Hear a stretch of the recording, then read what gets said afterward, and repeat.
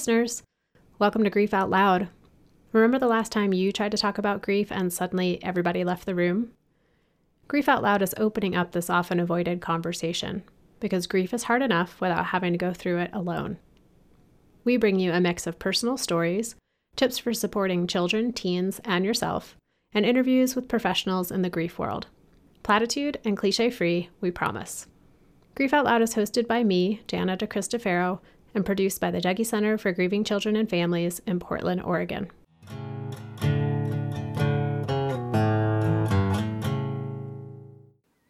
A common thought when our person dies is, the best days are over. My life will never be as good again. Our person might be a partner, sibling, parent, best friend, a child, anyone who played a significant role in our life, and also a role in how we pictured our life unfolding in the future.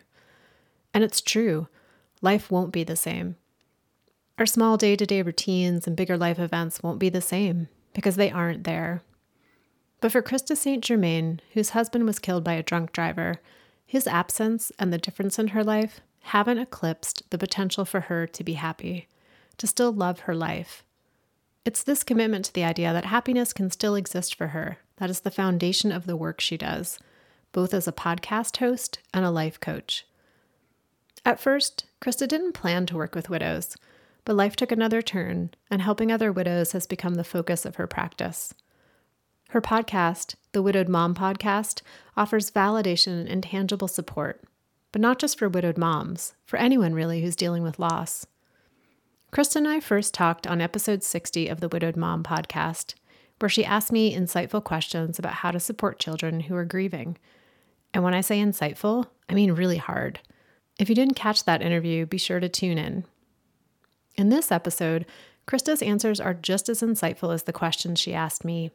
We talk about how she shared the news of her husband's death with her 2 children, how she navigated the what-ifs and the if-onlys around how her husband died, and how she came to understand that there really are no bad emotions, that feelings aren't problems that need to be fixed, even including the really uncomfortable ones like anger, guilt, and shame.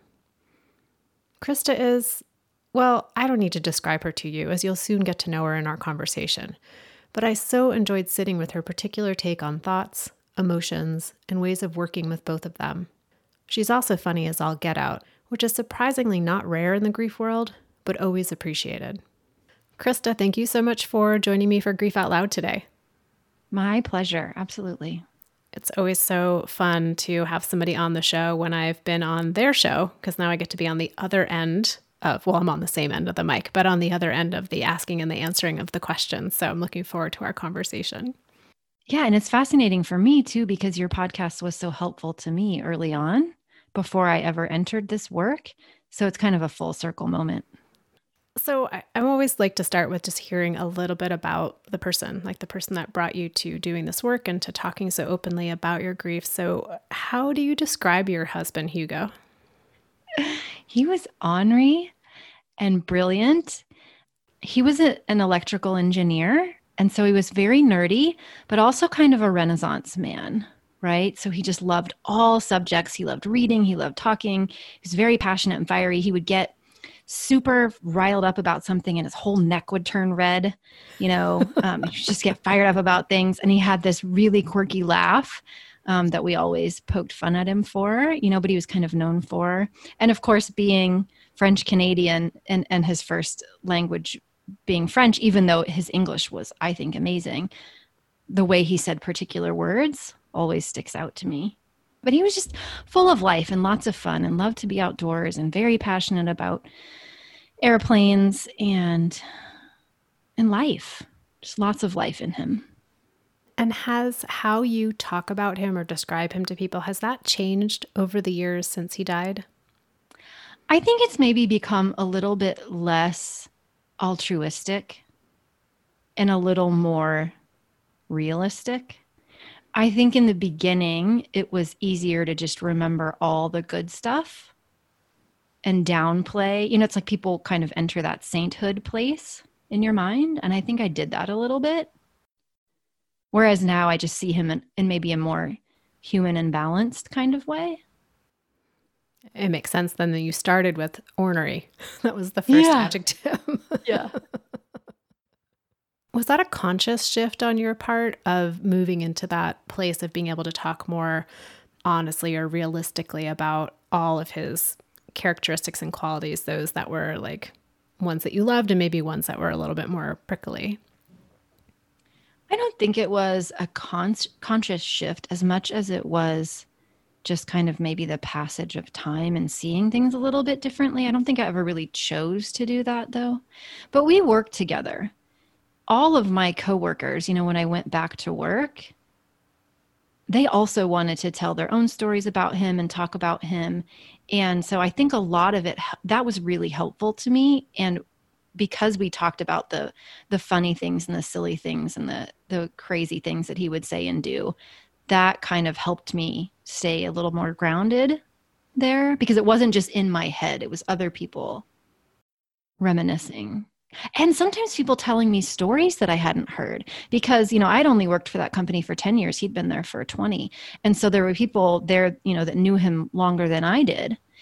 And so some of the things that I learned about him, I didn't know before he died. And some pretty, entertaining aspects. So, yeah. And before we hit record today, you and I were chatting a little bit about the places we live in the country and what natural disasters we're most prone to, as I'm out here in Portland dealing with wildfires and wildfire smoke. And we were having that I wonder, what's better or worse, a tornado or an earthquake? And that comes up so often in conversations about how someone has died. And I was just wondering with your husband, he was killed by a drunk driver. And what role did how he died play in your grief? Yeah. A pretty significant one in my mind. So, and it was not only a drunk driver, but it was also, so he was trying to change the tire on my car. So I had pulled over and he was trying to change the tire and he had parked behind me. And while he was getting in my trunk trying to find the tire, then the person who caused the accident, hit the back of his car and trapped him in between his car and mine. So it was both the accident, but then also my role in the accident, right? So I went through all of the woulda, shoulda, couldas for myself and the guilt, and I should have called AAA, and, I didn't follow my instincts, and I should have pulled up further on the highway, and I should have gotten the car serviced before the trip, and all of those sorts of lovely guilt-inducing thoughts that I had to work through. Of course, then just also not seeing it coming in any way, shape, or form. I had no preparation for it. So I had to go through adjusting to the reality of it wasn't a dream, even though it felt like a terrible nightmare that actually did happen. And so there was that part of where it just all felt so surreal that it couldn't have possibly happened. And then the trauma aspect of being there and the memories of what I saw and what I heard and, kind of continuing to flash back to the scene of the accident in my mind, watching everything that happened in the hospital and them, the doctors trying to save him for what felt like ever. I'm not sure how long it actually was, but felt like forever, watching all of it. So then there was just all of that. And his mom, he was an only child and his mom lived in Montreal, and her coming in and having to have that, discussion with her. All of those things, I think, added facets to what I needed to work through to be able to move forward. Yeah. And then even the doctors, right? The doctors admitting that things hadn't gone well, that they had made they didn't really say accidents, but things hadn't gone the way they had wanted them to. And so then, do you sue them? Do you forgive them? What is all of that about? Waiting for, nearly a year for the court proceedings and all of that. And do I forgive him? And so lots of facets that were unique based on the situation. Yeah. And as you were talking, you described, those feelings of guilt and like, I should have done this or could have done something different, or somehow I was at fault in this. And you didn't talk about anger at the person who hit the car or, at the doctors. Just wondering if that played a role for you as well. Less so than looking back, I think I would have expected. I had some moments of anger. I was kind of more angry that it all happened. But for some reason, my brain fairly quickly went to, it just was never really directed at one person, I guess. Because my thinking about the driver was you don't do meth and ingest alcohol and get behind a car on a Sunday afternoon if everything in your life is going swimmingly, right? You just don't do that. So that's a hurting person. Now, am I happy he did it? No. Do I want him to receive the consequences? Yes. But I don't think he did it on purpose. And so it was easier for me to not be angry when I saw it from that perspective. And kind of the same way with the doctors. I was just mad that it happened. But, even after he died, we were in the intensive care unit and one of the doctors came in and he was just crying. And he was, I guess you would call him the attending physician. So where he had been supervising a resident and the resident performed a procedure with a known complication that didn't go according to plan. And this other doctor tried to salvage it, and clearly he didn't. How much did that contribute to my husband's death? I'm not exactly sure, but he clearly was expressing to me that he felt like it was his fault. I don't know. I just had this moment where I thought, okay, that's not useful, right? And he was talking about how he needed to go. He was really sorry and he needed to go care for another patient. He was just literally crying. I felt way more compassion in that moment than I think I ever imagined that I would feel, which is kind of surprising when I look back on it, but I really did feel compassion for him. And I believed he was doing his best. It just didn't work. It just wasn't good enough. But I didn't ever really think that anybody tried to hurt my husband on purpose. And so that, I guess, is probably why I wasn't so angry. And listening to you, it seems like just sort of working through that now and then, and maybe being a little, like you mentioned, surprised at the way your mind kind of moved into this place of compassion for the humanity of these folks who things happen, and being really angry that the thing happened, but not necessarily at their personal onus in it. And what about that other part of the holding yourself accountable? What helped you in moving through, or maybe still moving through, some of those? And I mean, that's something that's so common for folks when someone dies, is what could I have done differently? And then holding themselves to blame or to account for something that they didn't have any input or control over. Mm-hmm. Yeah, I think I just realized it was going to take me nowhere fast, right? That was a game I could play forever with myself, is how I could have done it differently. And to what? For what? Right? That was a complete waste of my life and my energy. And almost I could see it as a disservice to my husband. And so it was just oh, wait, Krista, we're not going to spend our time there. We're not going to spend our time there, because we could find the truth in that all day long, but it's not helpful.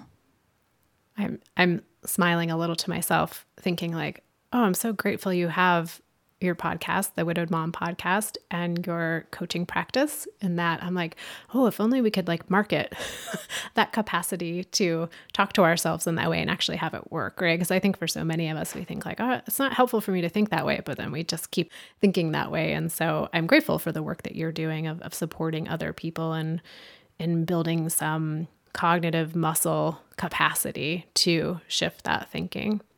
Yeah, if we could talk to ourselves more than we listen to ourselves, especially in grief, right? And support ourselves with our thinking, it really does change the experience. How old were your children at the time that their dad died? 12 and 9.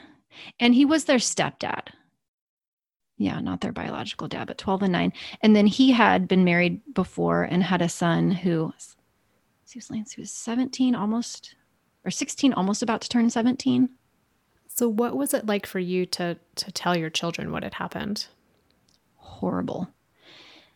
It happened relatively quickly. So we had been coming back from a trip, and my daughter was with us on the trip, but she rode the bus back and we drove our separate cars. And so I called her as I was waiting on the ambulance to get there to let her know. I was actually texting her to tell her we were going to be late because of the flat tire when the accident happened. And then I called her to tell her. And of course, you think you're more calm than you probably sound. So that was her first interaction, was, me telling her that Hugo had been in an accident, and of course, instant tears. And, but then really I specifically asked that they not come to the hospital. And so me telling them was after it had already was over, right? So the accident happened late that evening, and then by midday the next day he was gone. And so I made them come home, and my parents brought them to me.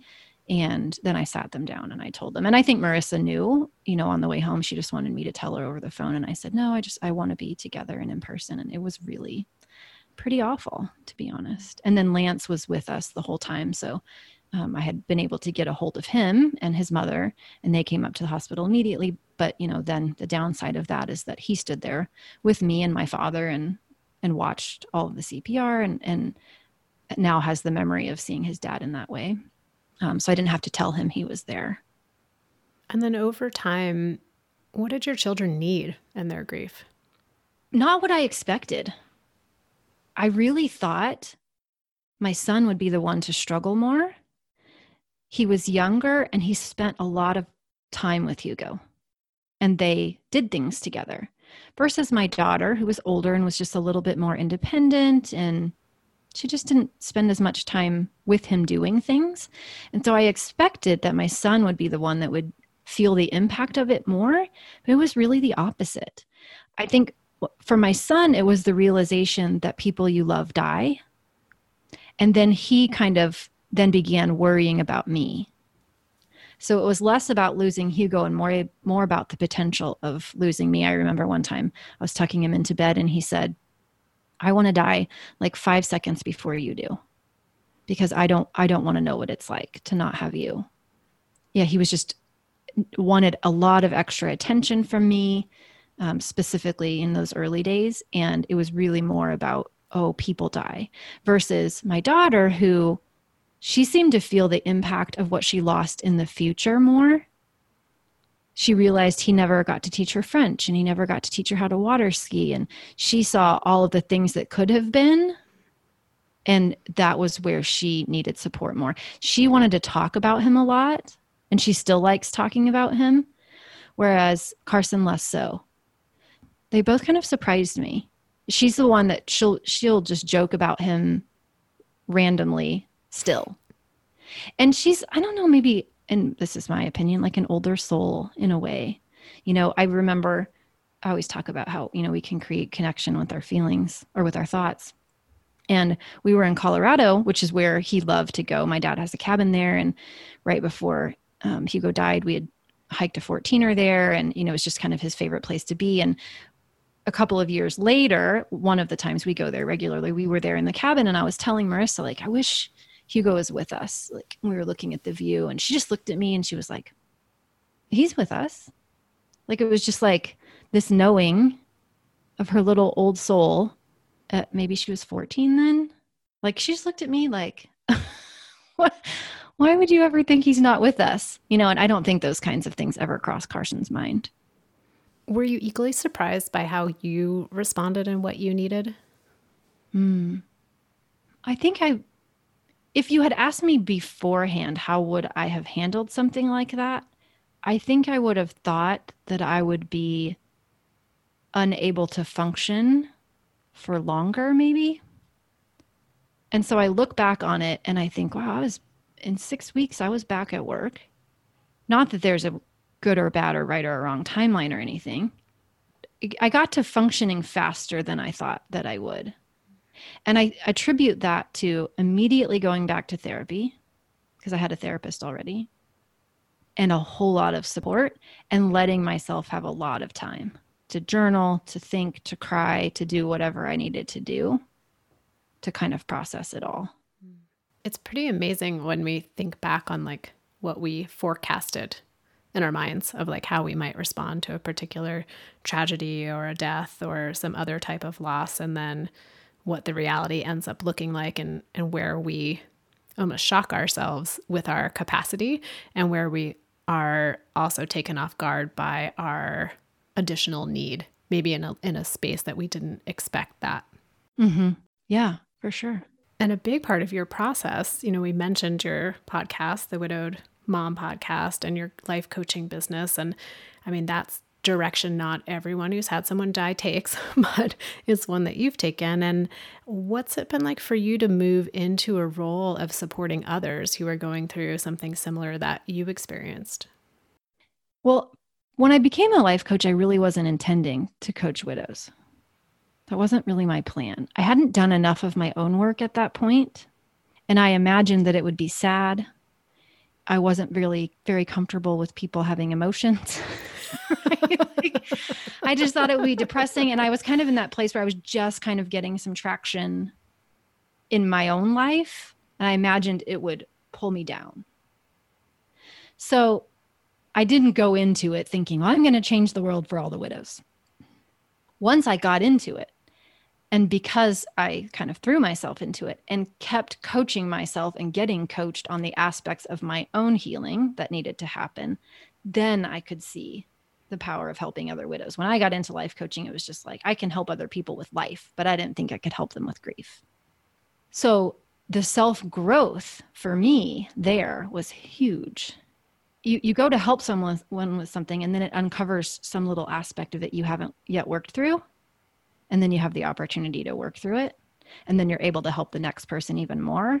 And so it's this kind of constant evolution where I kind of bump up against my own limits, and then I get to see them, they come to the light, and then I get to work on them. And then I grow a little more, and the cycle continues. And so it's a huge gift in terms of my own personal evolvement. And some days I just kind of shake my head and I think I just cannot believe I get to do this job. It's very humbling. Is there an example of a recent, I can't remember the word you just used, of like when you bump up into something and it's like, oh, another opportunity for me to learn and grow? Oh my gosh. Yeah. So many. Any sort of, well, self-judgment, I've done a lot of work there because I've always kind of seen myself as, the perfectionist, A+ gold star seeker. Right? Who tends to be pretty critical about herself. Whenever I get to coach someone on something there, and then I see, ooh, this hurts a little bit, there's something that doesn't quite feel right to me, then I kind of take that as my sign of I need to do a little bit of more work there. But people will just bring me all sorts of things that maybe weren't related necessarily circumstantially to my own life experience, but it's maybe a thought pattern or a feeling pattern or something I'm resisting that feels like a little bit of a bruise. And then I just see that as that, okay, there it is. There's the hook. There's what I need to work on. It's all over the place. It seems like those things you mentioned, because I felt like you were talking for me with perfectionism and gold star seeking. I just feel like, well, there's a lifetime of work right there. I no need to add anything else. There's plenty of fodder. Yeah. Yeah, for sure. And we take those same thought patterns, right, and apply them to grief. Everybody's different, but for me, is there a right way to be doing this, a wrong way to be doing this? There are feelings I'm supposed to be feeling. There's feelings I'm not supposed to be feeling. There's a certain place I'm supposed to be in my healing versus not. There's compare and despair of, my journey versus that of others. It's all that stuff.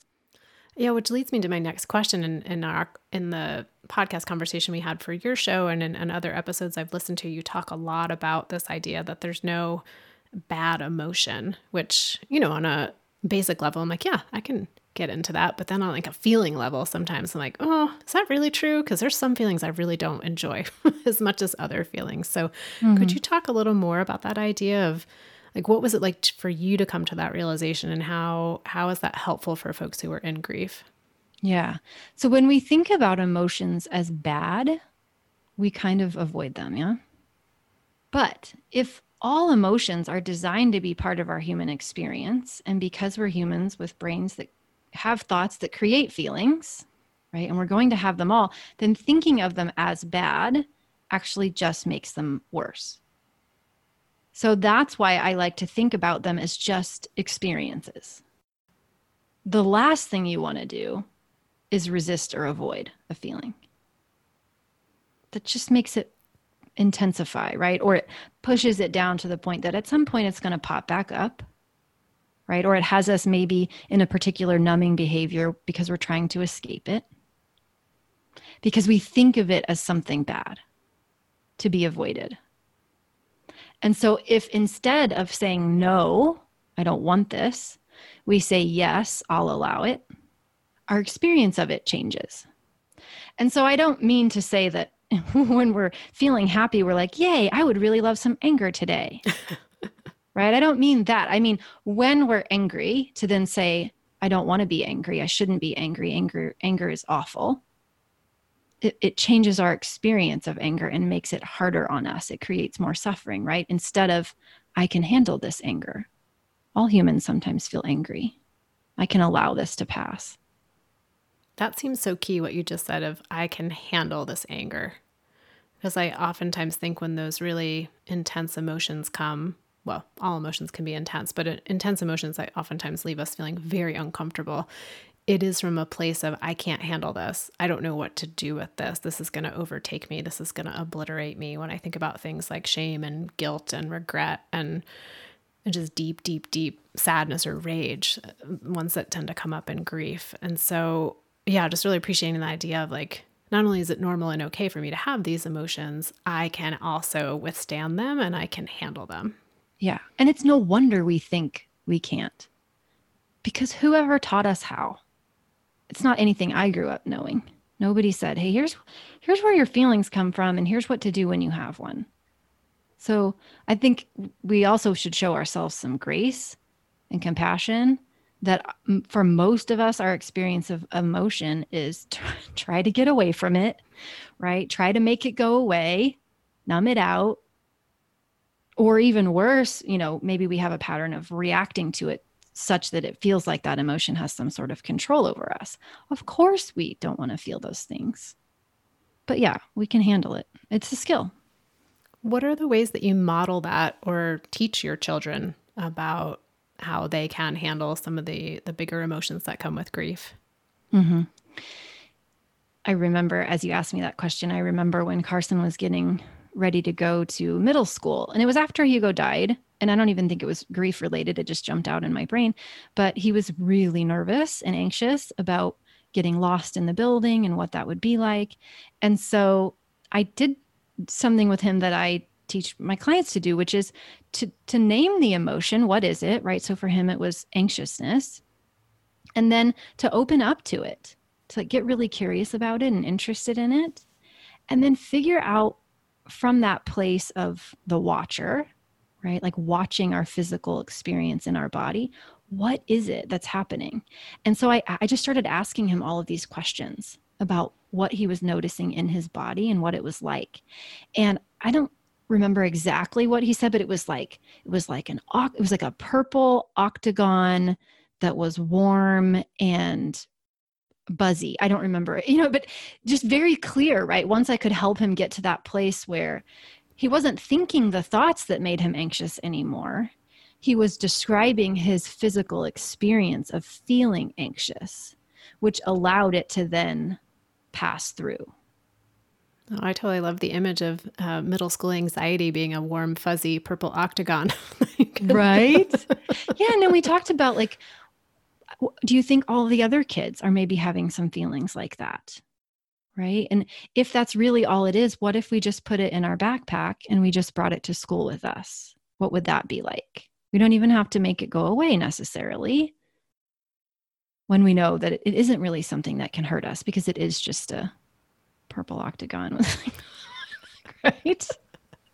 Well, that little last piece of, what are the other kids possibly feeling? I think about, Dougie Center, we do peer support groups. And so often the magic of the group is just folks coming together and saying, I feel rage. Oh, I feel rage too. What's your rage look like? My rage looks like this. And then there's just this like, oh, I'm not alone in my rage. And not that it necessarily makes it easier to carry it, but maybe it makes it feel a little less alien or scary in that way, because like someone else gets it too and can reflect my experience back to me in describing what they're going through.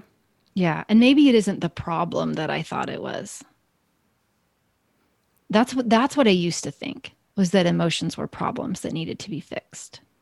And so realizing that for myself helps me then transmit that same philosophy to my kids, that emotions are part of the human experience and they're definitely part of the grief experience, but they aren't things that we need to fix. They aren't signs that we're broken. They're just signs that we're human. What are some of the other themes that come up for you in your work now with coaching other widows? A lot of, well, definitely the feelings work, right? Nobody really has that skill. So I do a lot of working on that with clients. A lot of arguing with the past, right? And it shouldn't have been that way. They shouldn't have done it that way, but just a lot of it should have gone some other way than it did. And trying to decide what do we want to think about the past? Because the way that we're usually thinking about it is creating quite a lot of suffering. With my clients too, there's a lot of my best days are behind me. And the best I can hope for is a new normal. And they say that with an air of resignation. Because it is really difficult to imagine that you could love your life again. And that if you did love your life again, it wouldn't mean anything about your relationship with the person who died. Is that a process you personally had to go through as well? Less so for me. And I think it's because Hugo loved life so much. And I knew that he would want me to love my life. And I knew that he would never, I mean, these are kinds of conversations that we had, that if there was, something were to happen to him, he would want me to remarry. There was not a jealous bone in his body. And so I just didn't have any of that chatter in my brain at all. So to me, I felt like I was moving forward and honoring him by being happy. So what is that like for you then, to be sitting in this role of coaching someone who is really struggling with that idea of like, my best years are behind me. My life's going to be like, okay, like I'm going to figure out a way to live this new life, but I'm not going to really like it. What's it like for you to sit with someone when you personally aren't able to relate on that same level? Yeah. Well, I really did think there for a while that I probably would never be as happy again. Right? I really thought like he was my knight in shining armor, and I probably wouldn't find anybody as amazing, and therefore I wouldn't be as happy. But it wasn't because I wasn't giving myself permission to seek that out. It was because I was thinking that he was the unicorn. So I can relate on that level. I just never made a desire for another relationship or a desire to move forward mean anything about him or my relationship with him. So, but that's the magic of coaching. My job as a coach is not to have an agenda for a person's life. It's not to convince them of anything, right? My job is to show them what their current thinking is creating for them, to increase their awareness.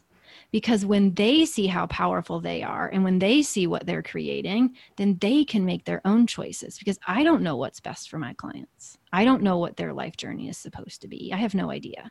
But I know that they know, and my job is just to kind of help them get out of their own way.